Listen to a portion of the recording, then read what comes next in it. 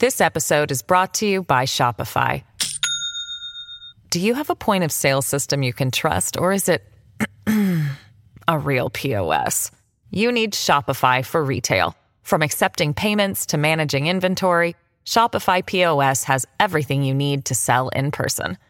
Go to shopify.com/system, all lowercase, to take your retail business to the next level today. That's shopify.com/system. Hello, everybody. This is Marshall Poe. I'm the editor of the New Books Network. NBN listeners like to read books and buy them. So we thought we'd tell you that right now, our friends at Princeton University Press are having a remarkable site-wide sale. You can get 50% off books, including ebooks and audiobooks, with the code 50, F-I-F-T-Y, at checkout until May 31. You can save some real money on Princeton University Press books. I encourage you to go there and check it out. Welcome to the New Books Network. Welcome back to New Books in Political Science, a podcast on the New Books Network. I'm Susan Liebell at St. Joseph's University, and today I'm joined by Dr. Paul A. Lombardo to discuss his book, 3 Generations, No Imbeciles, Eugenics, the Supreme Court, and Buck v. Bell, originally published in 2008 by Johns Hopkins University Press and updated given contemporary events in reproductive politics in 2022. 3 generations of imbeciles are not enough were the infamous words U.S. Supreme Court Justice Oliver Wendell Holmes Jr. wrote in 1927. In Buck v. Bell, an almost unanimous court upheld a Virginia law allowing the sterilization of people the state found to be, quote, socially inadequate and, quote, feeble-minded. This landmark decision allowed the eugenics movement to take full effect, with multiple states passing similar laws.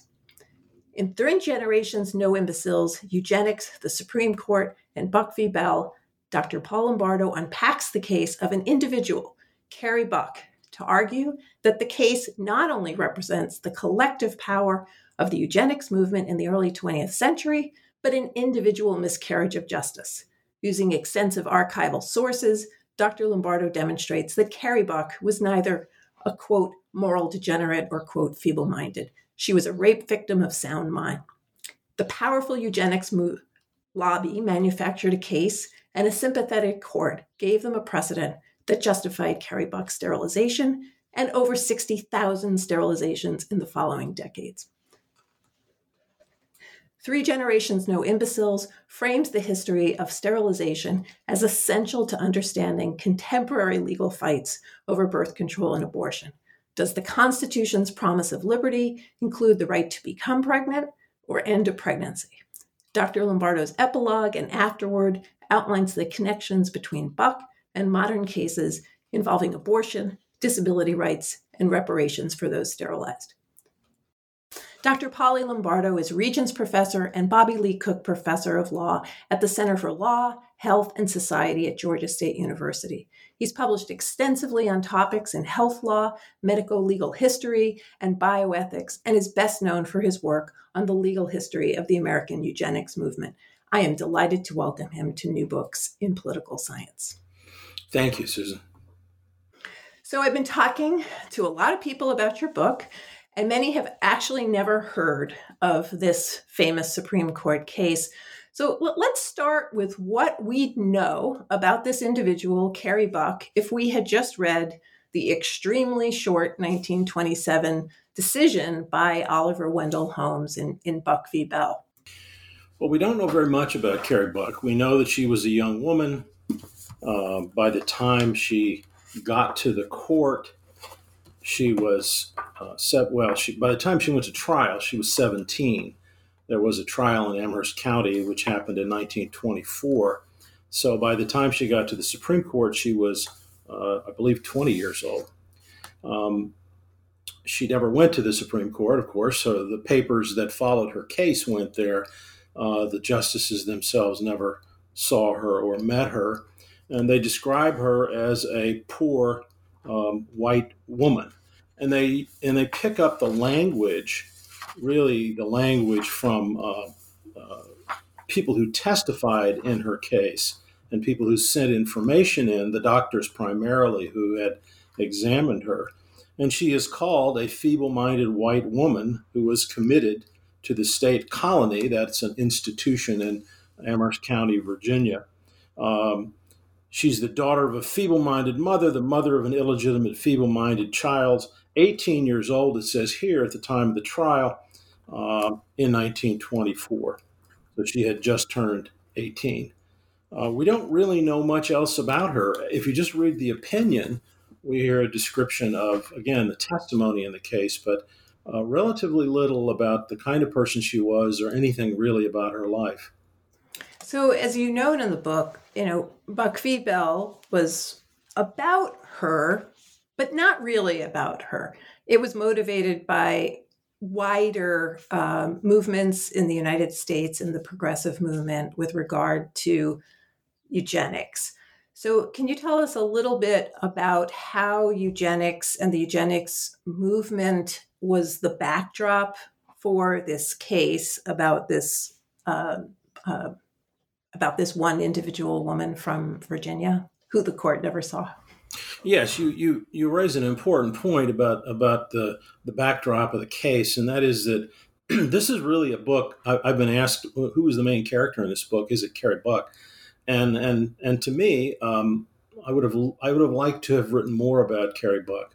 I wrote everything that I could find and everything that she told me, but I didn't really have the kind of detail that you'd like to have for a biography. And some people wanted a biography, and I said, well, it's not the Carrie Buck story. The main character in this story is the case and how it comes to be and how it fits into the history of the American eugenics movement and the larger history of the rights of reproduction in this country. So the backdrop is this: there's a enormously well-known and discussed history of eugenics. And I'm not talking about what was done by scholars. I'm talking about at the time. At the time of the Buck case, it is possible now to research this by using all the sources that are digitized, newspapers, magazines, and things like that, and say without really any question that if you were a person who went to school, add on to that maybe a person who read a newspaper every now and then, you would have heard the word eugenics, and you might have had a variety of things that you thought about it.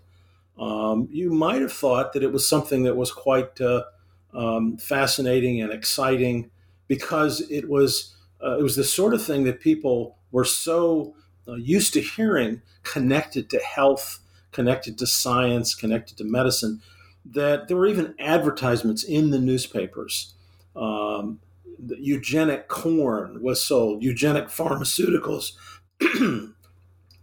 eugenic baby carriages, even eugenic motor cars. People understood this word to have a kind of positive significance in many ways because it was connected to health and what they called hygiene and clean living.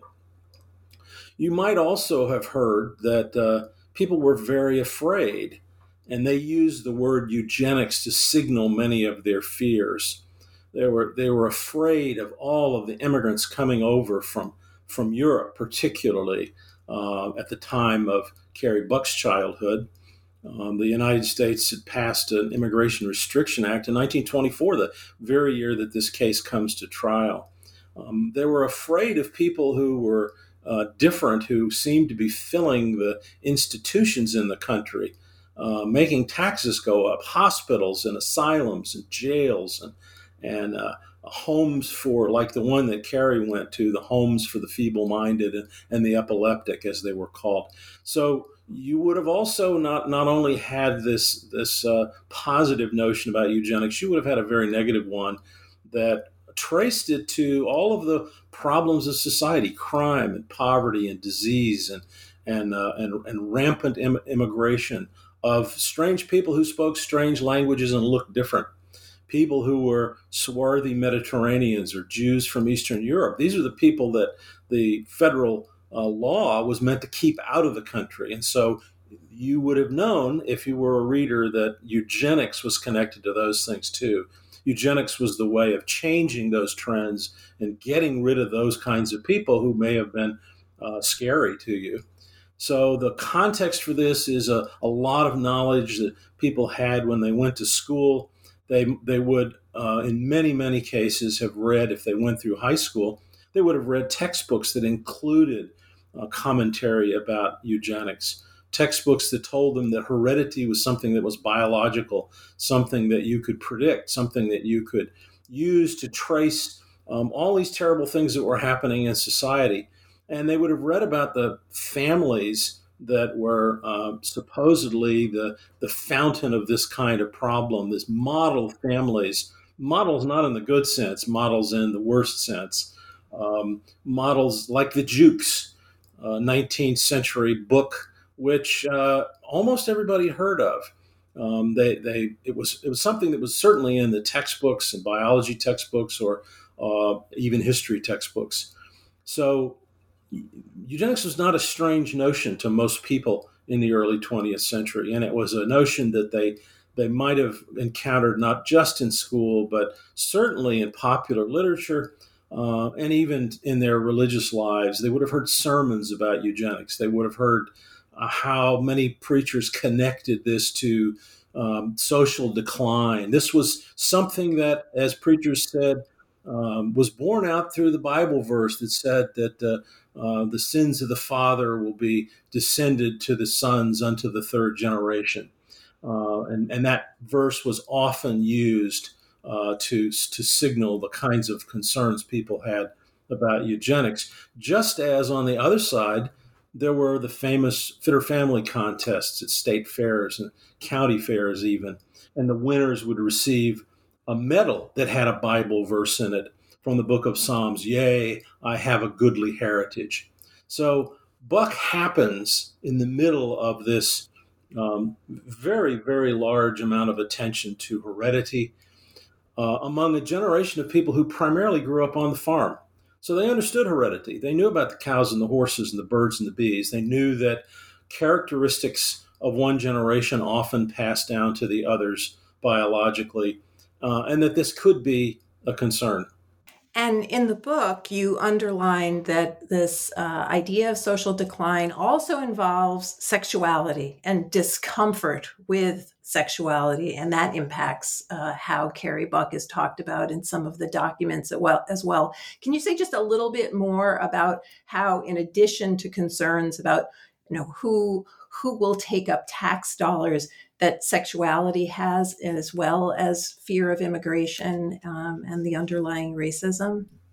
Yeah, I'm often asked if I can boil down eugenics into some small soundbite, and it's not easy to do because it meant a lot of different things. But what I come up with is eugenics was about sex, and it was about money. The money part really has to do with the cost of social problems. As I said, crime, poverty, disease, those are things fill institutions. Those things require you to, put up barriers to people's entry into society. And those people eventually mean your tax dollars go up. So that's the money part. And that was very clearly a motive to people in the eugenics movement. They talked about it all the time. Sex is the other part. And when I say sex, I say that in the most broad sense to signal not just sexuality, but certainly gender issues as well.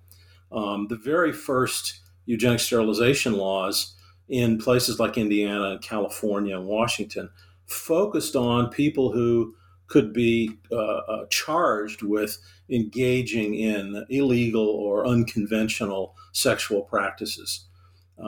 Obvious criminal practices like rape, but less obvious practices like same-sex relationships, even something like masturbation. That was the focus of the Indiana law in the very first case. And so anything that had to do with sexuality, what the eugenists often discussed as breeding more generally, anything that had to do with sex was likely to be a target of people in the eugenics movement.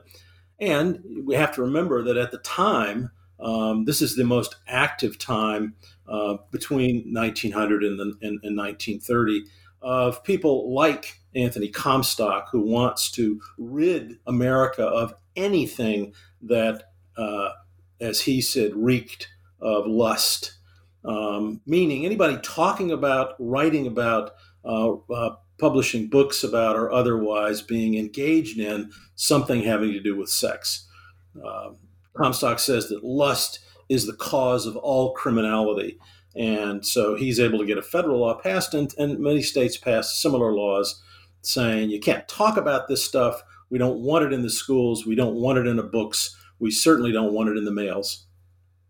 And we're recording this on a day when actually many Americans are waiting for the Supreme Court to, in fact, rule on the Comstock Act, which is still on the books and still potentially affecting the ability to mail birth control in the United States. Stay tuned on that. And we've done a podcast on the Comstock Act, which is also available in the archive. Paul, you said that this was something that was everywhere. It was in newspapers. It was something that people learned about and educated. You didn't have to be that educated, but we had some very educated people on the Supreme Court. We have Chief Justice Taft, who had been president previously, and we have Oliver Wendell Holmes, considered to be by many people one of the tallest intellects that had been on the Supreme Court by the late 20s. The language in this decision is very harsh. It was written by Oliver Wendell Holmes. He said, for example, and I'm just quoting from the case, "It is better for all the world if instead of waiting to execute degenerate offspring for crime or to let them starve for their imbecility, society can prevent those who are manifestly unfit from continuing their kind," close quote. And so can you tell us a little bit about how Holmes came to write this decision and how it was possible for 8 people to sign on to this extremely sharp language? Well, Holmes, of course, is the darling of the Supreme Court at the time of the Buck opinion. He has appeared only a short time before this on the cover of Time magazine when he moves into his 80s. He's the oldest person on the court, the longest serving person on the court at the time. And he is from a famous family.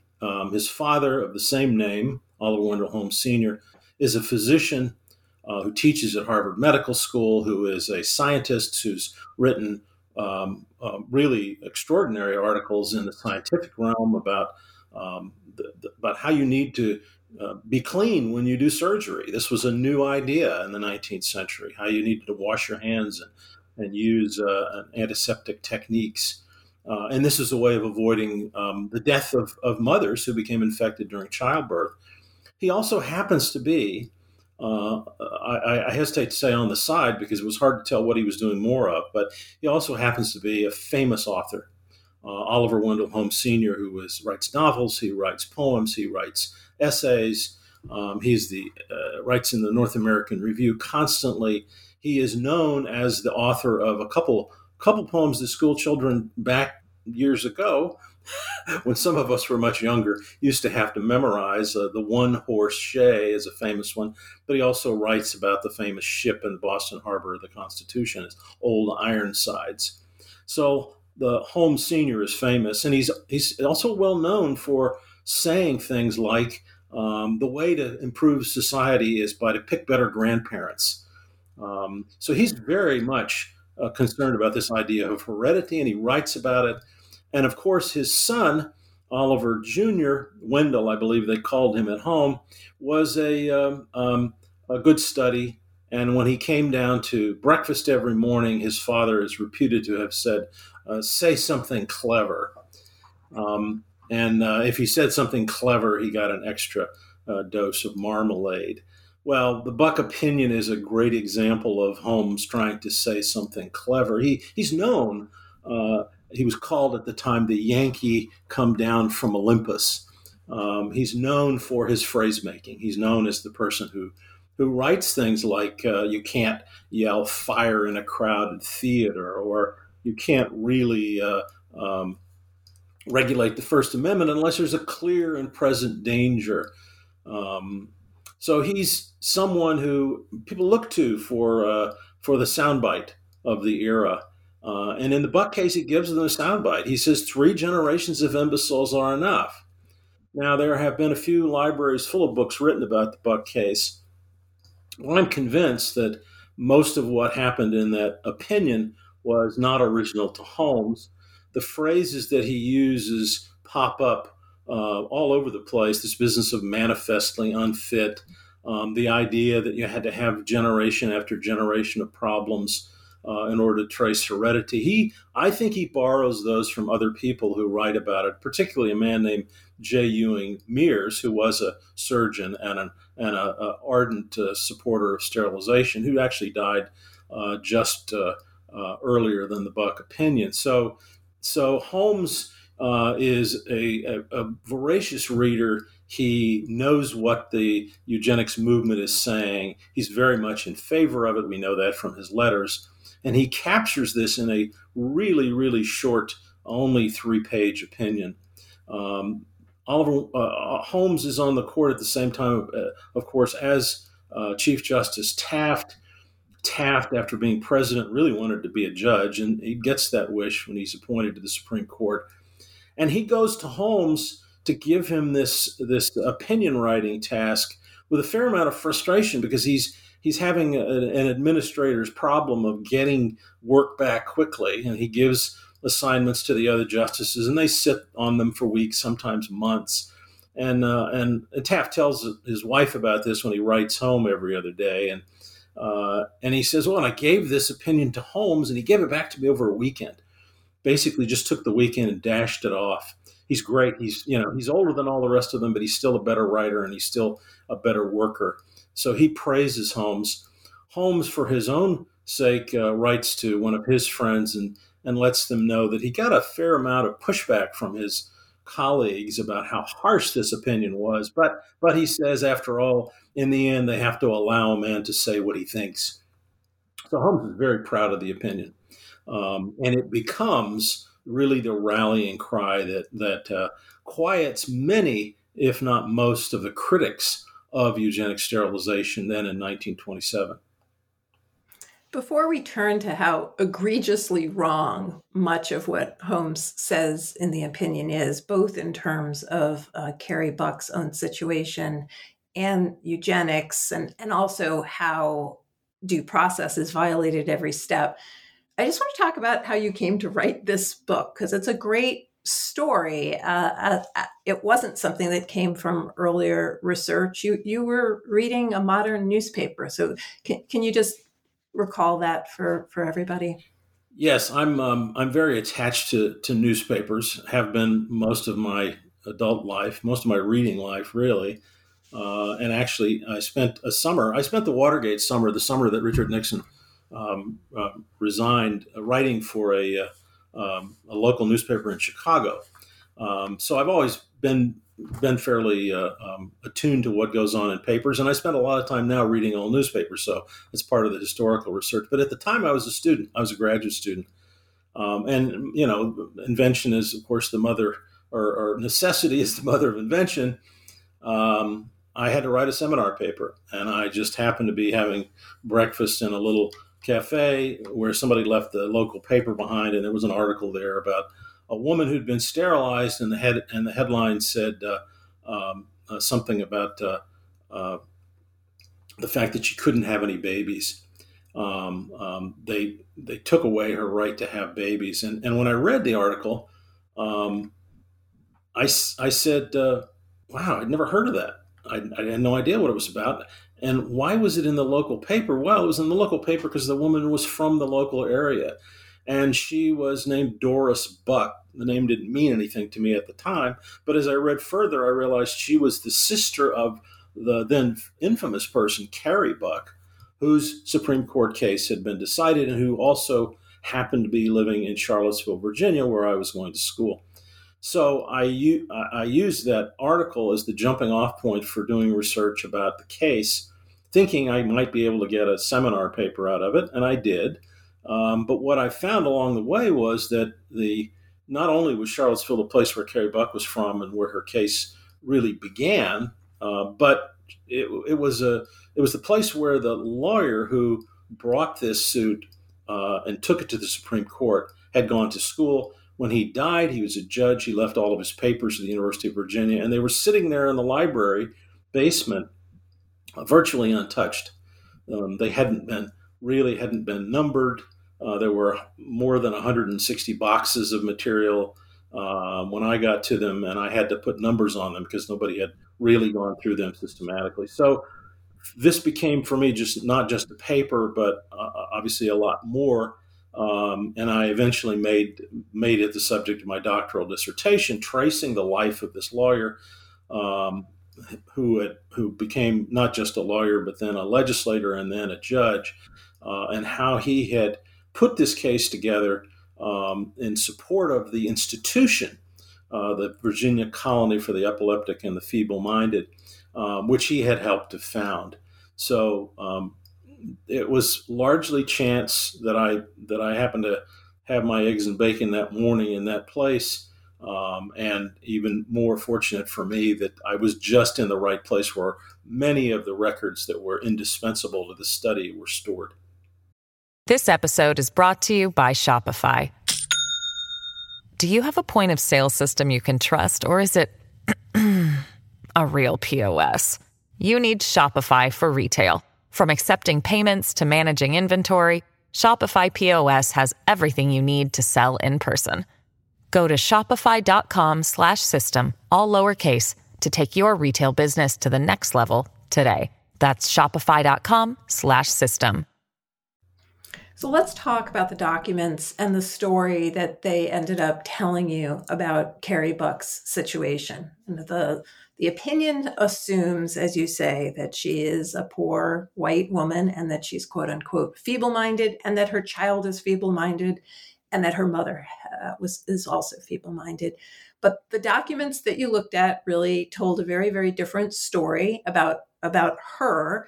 And also, we assume that lawyers act in defense of their clients. That is one of the assumptions of rule of law and the idea of putting two lawyers who will combat with their ideas and defend each side. But that actually isn't what happened, as you show in the book in this case. So tell us a little bit about these documents, what they show about who she was and how it was different from Holmes's depiction of her. And then we'll talk a little bit about how her case was handled by her attorney. Well, my starting point, once I got into the Aubrey Strode documents, Strode was the lawyer for the hospital in this case, for the asylum, I started reading state reports. These were public reports. These were not private. They were written every year for the legislature to report on what had happened in state institutions. And what I was surprised by was that if I read reports from each of the state mental hospitals in Virginia, the rhetoric just got more and more dramatic. How terrible it was that these institutions were being filled with loose women who had been picked up in the red light districts in the cities, who were luring soldiers and sailors on the seacoast before they went overseas for the First World War, who were infecting them with diseases, and who are having children then who were like them, unable to control themselves and feeble-minded. So this is the language that's in state reports written by doctors. The lawyer for the hospital was asked several times to change the law and make it easier to commit people to these institutions, and he did that. That's Aubrey Strode. He's asked eventually to write a sterilization law, and he hesitates for a bit, and then he's contacted by people in New York at the Eugenics record office who tell him that they've discovered a case. He hears about the case actually even earlier from the doctor who is his client, a man named Albert Pretty. And Dr. Pretty tells him he's about to put someone in the hospital who is the mother of a feeble-minded child. And her mother, the grandmother, is also in the institution. All this information goes to lots of people at the same time, including the people at the Eugenics record office, who say, my goodness, we've been studying this stuff for decades. We've never seen 3 generations all in the same family. It's a perfect case. So Strode builds his case around the assertion that they have 3 generations, clearly hereditary moral degeneracy, he says. They're all women. They're all unchaste. This is the same story that we've seen in the Jukes from the 19th century, or the other book that everybody read, The Kallikaks, written by a famous psychologist named Goddard. And this is what happens when women who are feeble-minded are allowed to roam in society. They get pregnant, they have babies, they fill up the institutions and the welfare rolls even more. So that's the plaintiff side. Perfect case, 3 generations, all fallen women, or at least potentially fallen in the case of the baby. The real driver in this case, though, is not the lawyer, it's the doctor. It's Dr. Albert Priddy. And Dr. Priddy is a man who is very well connected politically. He's actually served in the state legislature. He is constantly in touch with people who represent his district because they've helped him build the institution in which his own portrait hangs. He is the founder of the Virginia Colony for the Epileptic and Feeble-Minded. And his real mission, he is a kind of local Anthony Comstock. He is a person who is obsessed with the idea that people are out there having sex and they aren't married and they are going to be on the welfare rolls. And so he tries very hard to work with local welfare officials, particularly in the big cities like Richmond, in getting more women off the streets. And he pushes a little too hard in one case and has some people arrested and brought to his institution, and he sterilizes them. There's no law that allows this. He just does it. And he gets sued for that. And he is so angry because he has had to commute on the train, even in his buckboard, to Richmond to be at trial, to be accused of assaulting someone surgically. And he's furious about this. He doesn't lose the case, but he's warned by the judge, don't do this again until you have a law that lets you. So he goes to his lawyer and says, I need a law that will protect me because I want to sterilize people. And that's where the Virginia law comes from. It's a way of immunizing this doctor and his colleagues who want to sterilize people in institutions. And so when the case finally appears, Carrie Buck being the lead character here as the then pregnant daughter of a woman who was in a state institution, and herself is, according to the plaintiff's arguments, obviously a morally degenerate person because she's not married and she's pregnant. The baby is born. The baby is examined. They're not quite sure what to make of this child. Something not quite right, says the Red Cross nurse. Something peculiar, says the eugenics expert. But that's about as far as they go. But that's enough, because that's enough for Dr. Priddy to say, I've got 3 generations here. Let's make a case out of this. And so they look around for a lawyer. Mr. Strode is asked by his board to find some competent lawyer who will represent the defendant in this case, Carrie Buck. And so Carrie Buck is these terms, plaintiff and defendant, shift depending on what level of the case you're at. So sometimes she's called the plaintiff because she's actually suing the state. Other times she's the defendant because she's the one who's going to be sterilized. So in any event, Carrie Buck is the person who is slated for sterilization.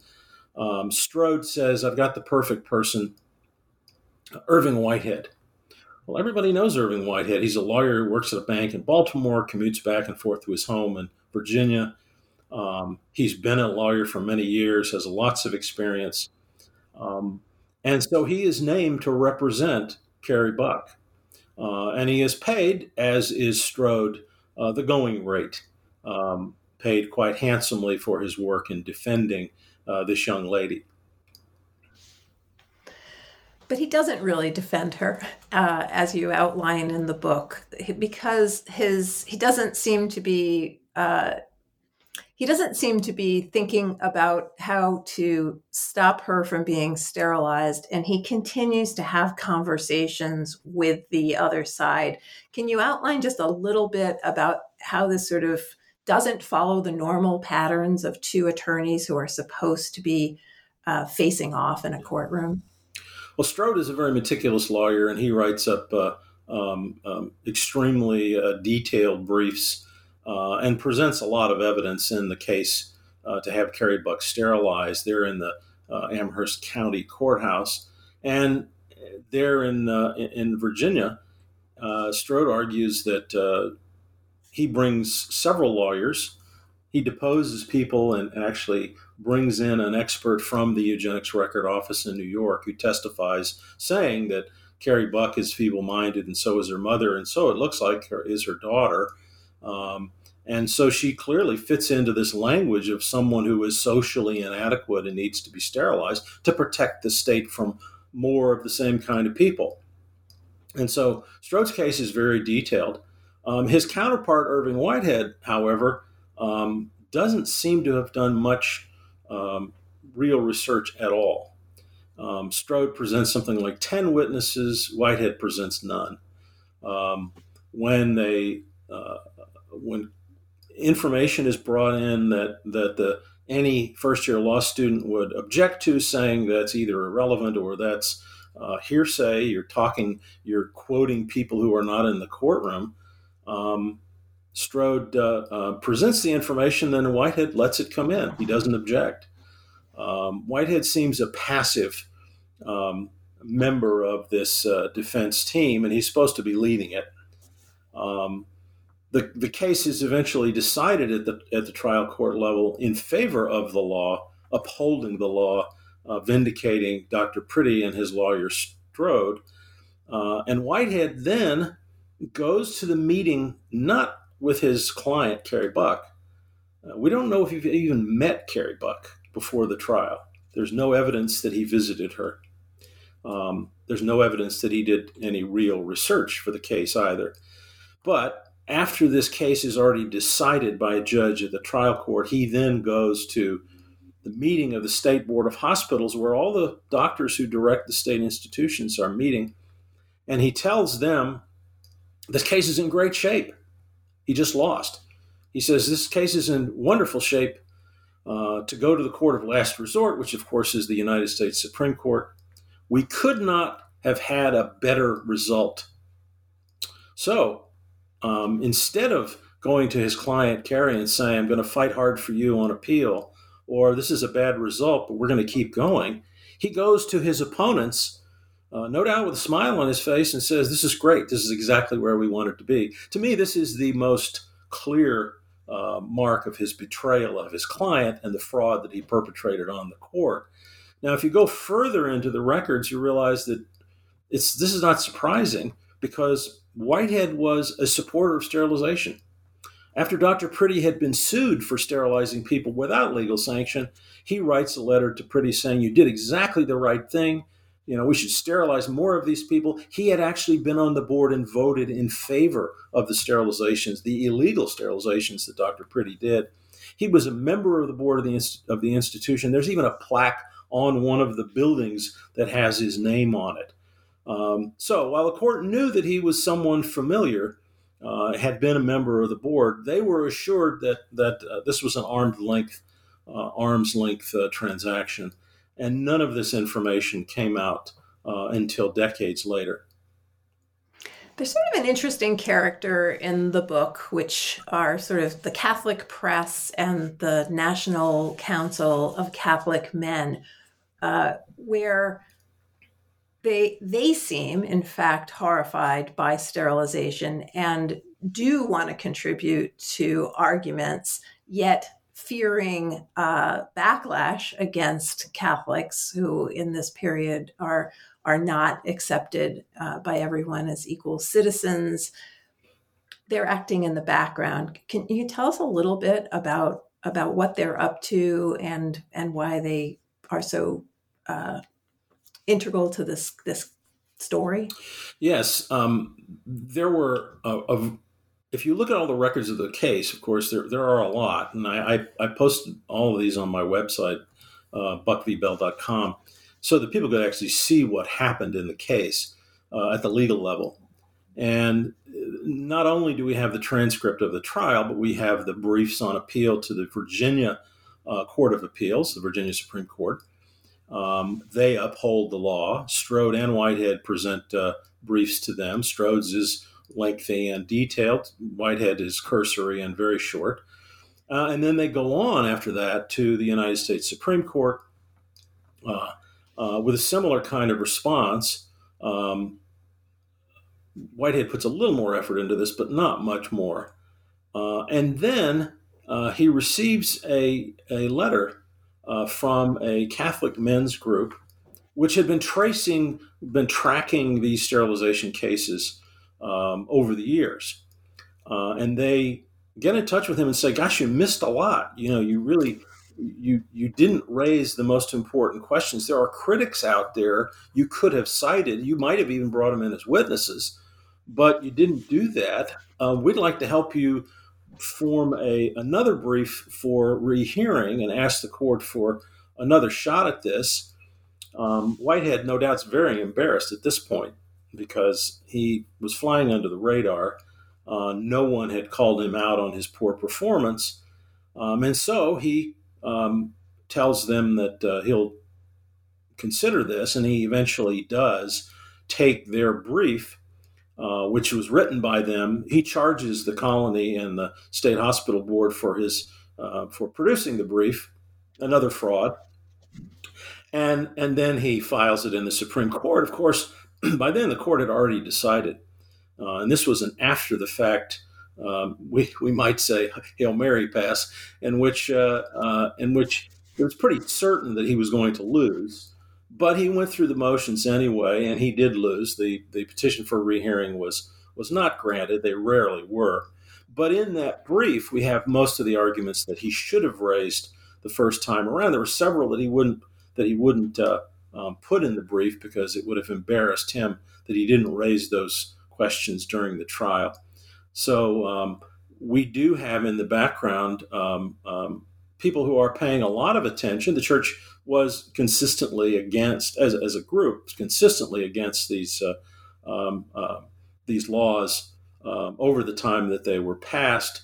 And of course, that all culminates with the papal encyclical, which says this explicitly after the Buck case. There's one justice who dissents from the case, Pierce Butler, who is the only Catholic justice on the court at the time. He doesn't leave a dissent. Do we have any idea why as to he did not agree in Buck v. Bell, the only one?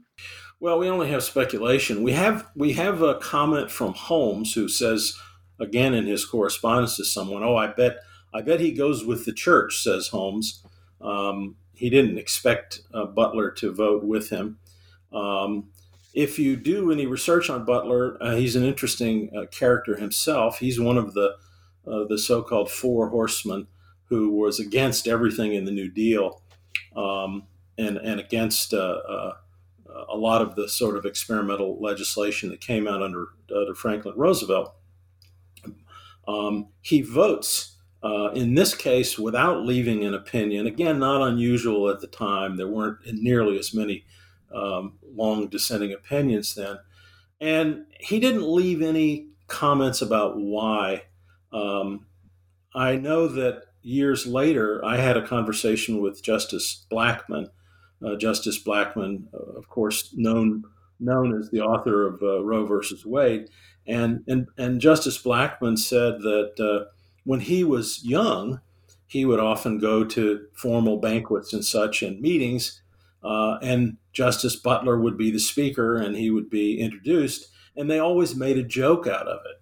They would say, according to Oliver Wendell Holmes, 3 generations of imbeciles are enough, but Justice Butler, our next speaker, dissents. And so Butler lived with that, and it's hard to know why he did it.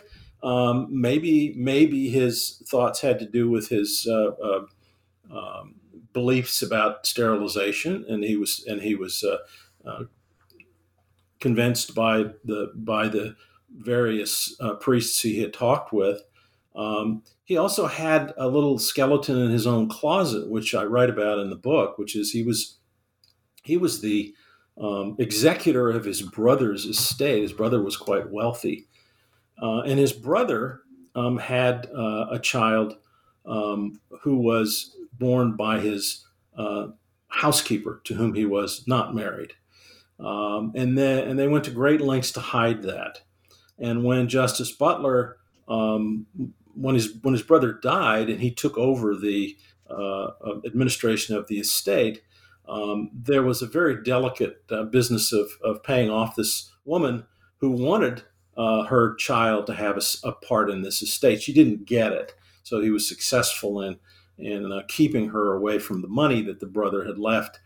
But this all was written up in the newspapers, and so there was this sort of mini scandal about it that related to Justice Butler. Did this have anything to do with the Buck case? I have no idea. There's no way to know. It's purely speculation either way as to why he voted the way he did. You mentioned Justice Blackmun, author of Roe v. Wade, and one of, I think, the sort of geniuses elements of this book is that it is not only a history that places a very, very famous case in historical context. It's not only an amazing work of forensic history that reveals fraud, lies, and sort of the scandal of a sham case in favor of an individual woman who you actually end up interviewing shortly before she died. But the book also is arguing that these cases are relevant deeply to where we are now. You note, for example, that in Roe v. Wade, Justice Blackmun uses Buck v. Bell to justify the state's interest in third trimester fetuses and their lives.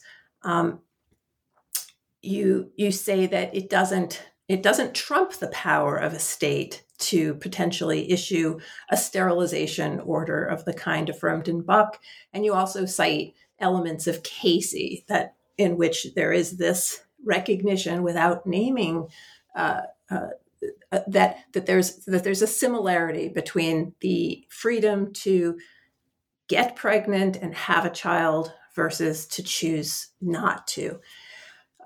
You updated this book in 2022 for publication, and you do so much to sort of catch up on how it is that people have thought about Buck v. Bell, how they've related, the ways in which it relates to abortion politics. But that was before SCOTUS decided Dobbs v. Jackson, women's health.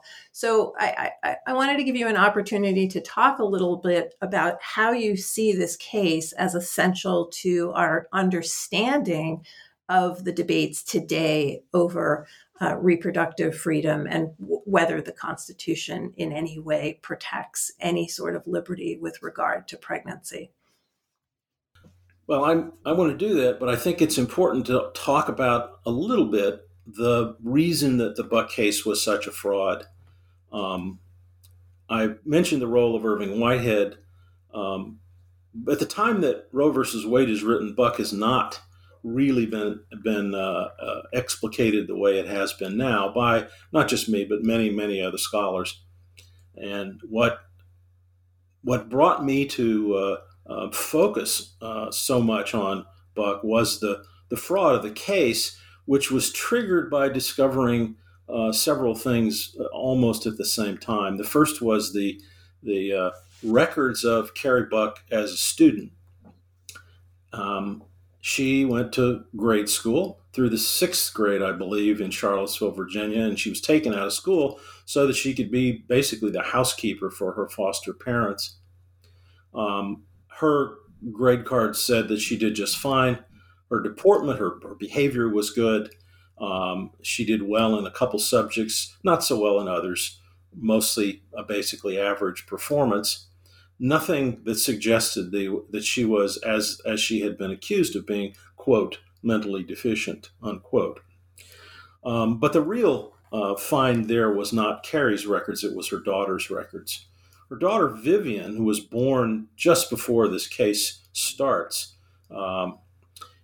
just before the case goes to trial. Vivian is a baby. She is taken away from Carrie almost immediately.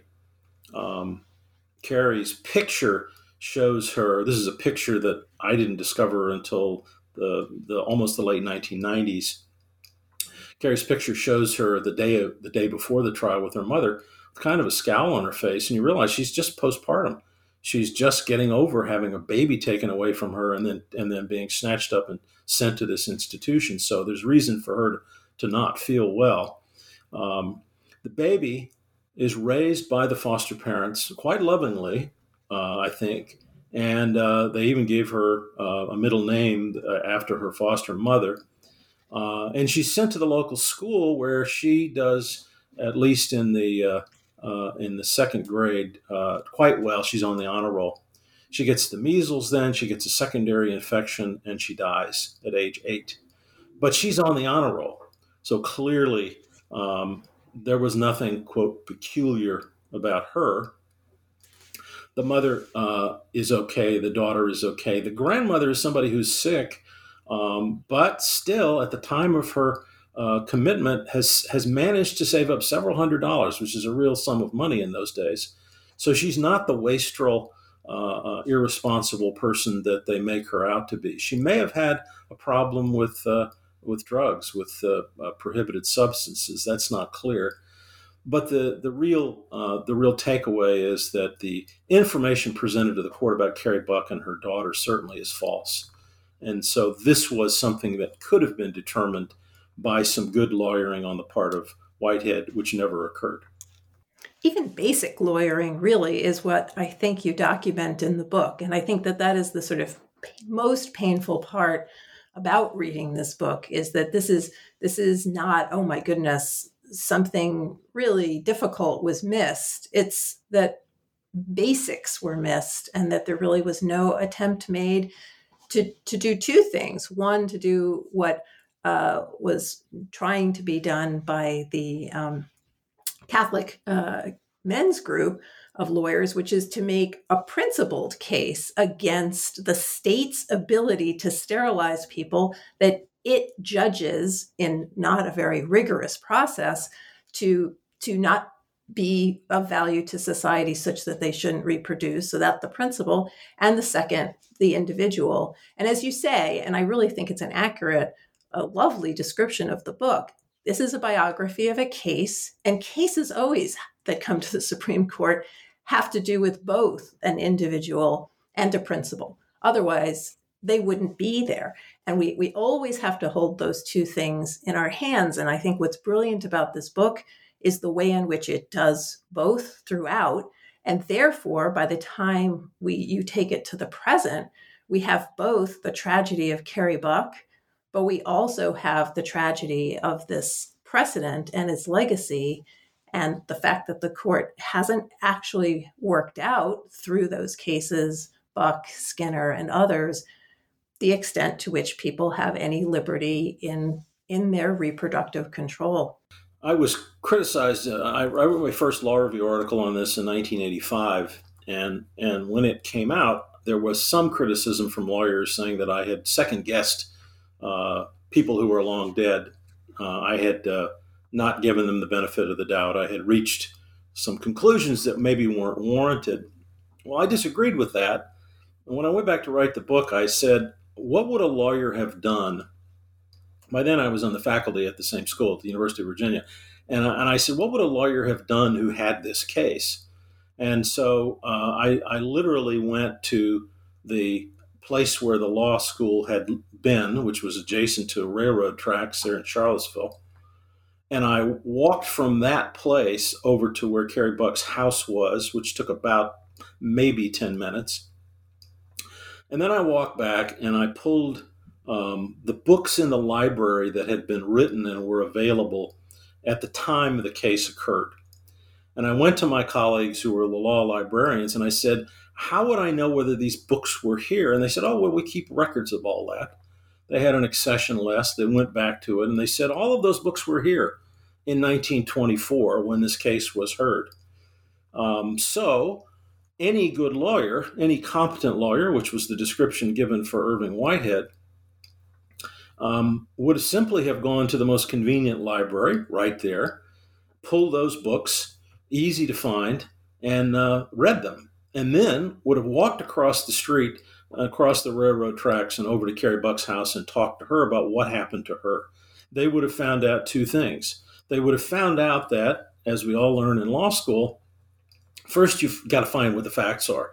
And the facts are that Carrie Buck was somebody who was in two different church choirs. That was pretty good evidence that she wasn't the kind of girl they were describing.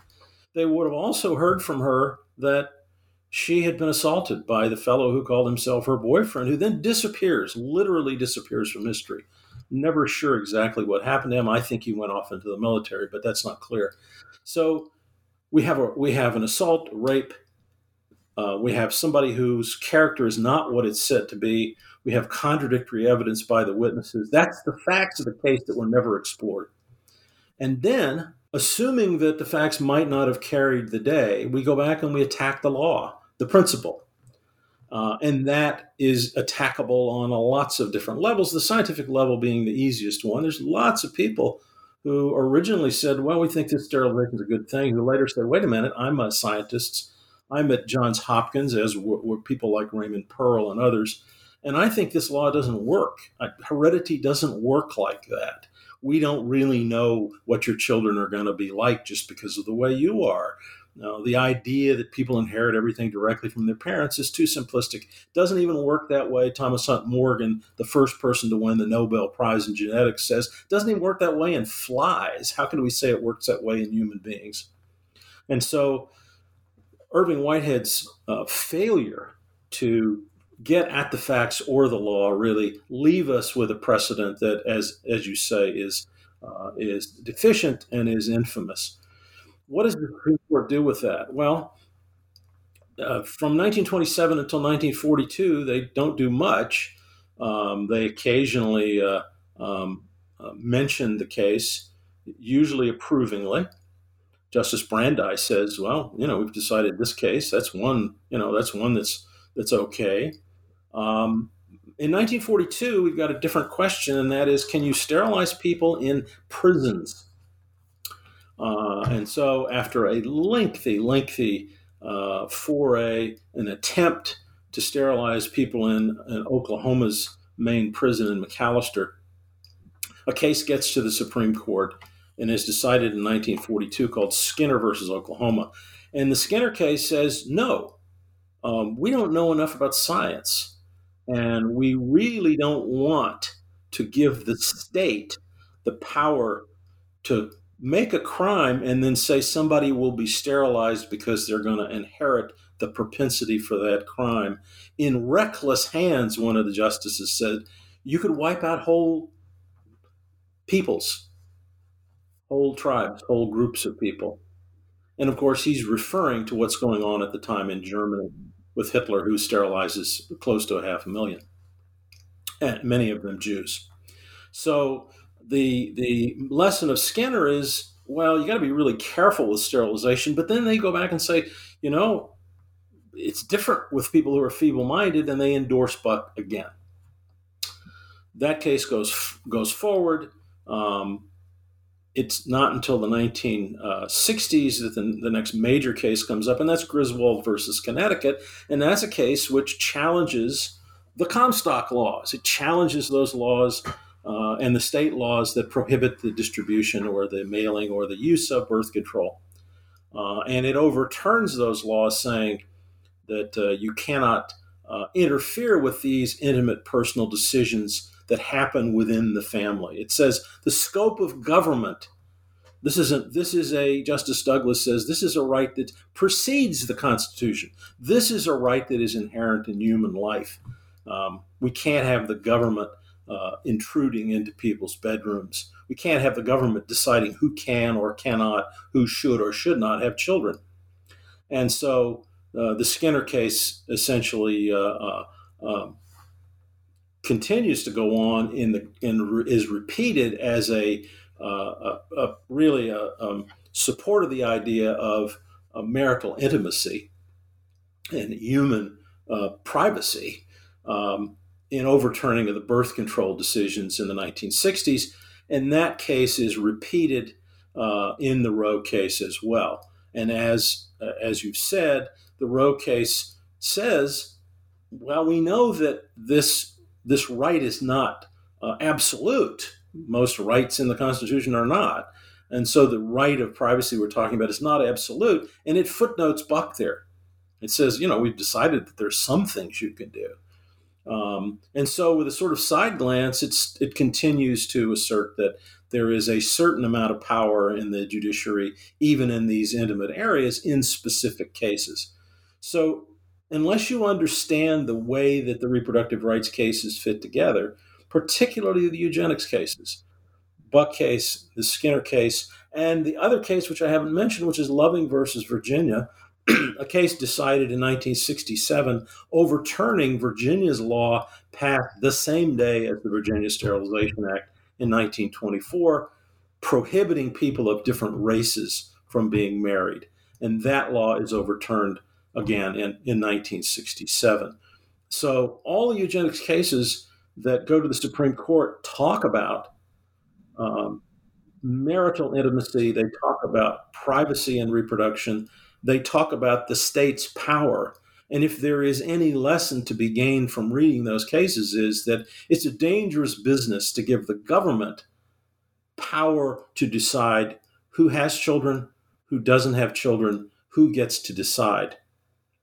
The government being in control of reproduction has given us some of the most shameful moments in Supreme Court history.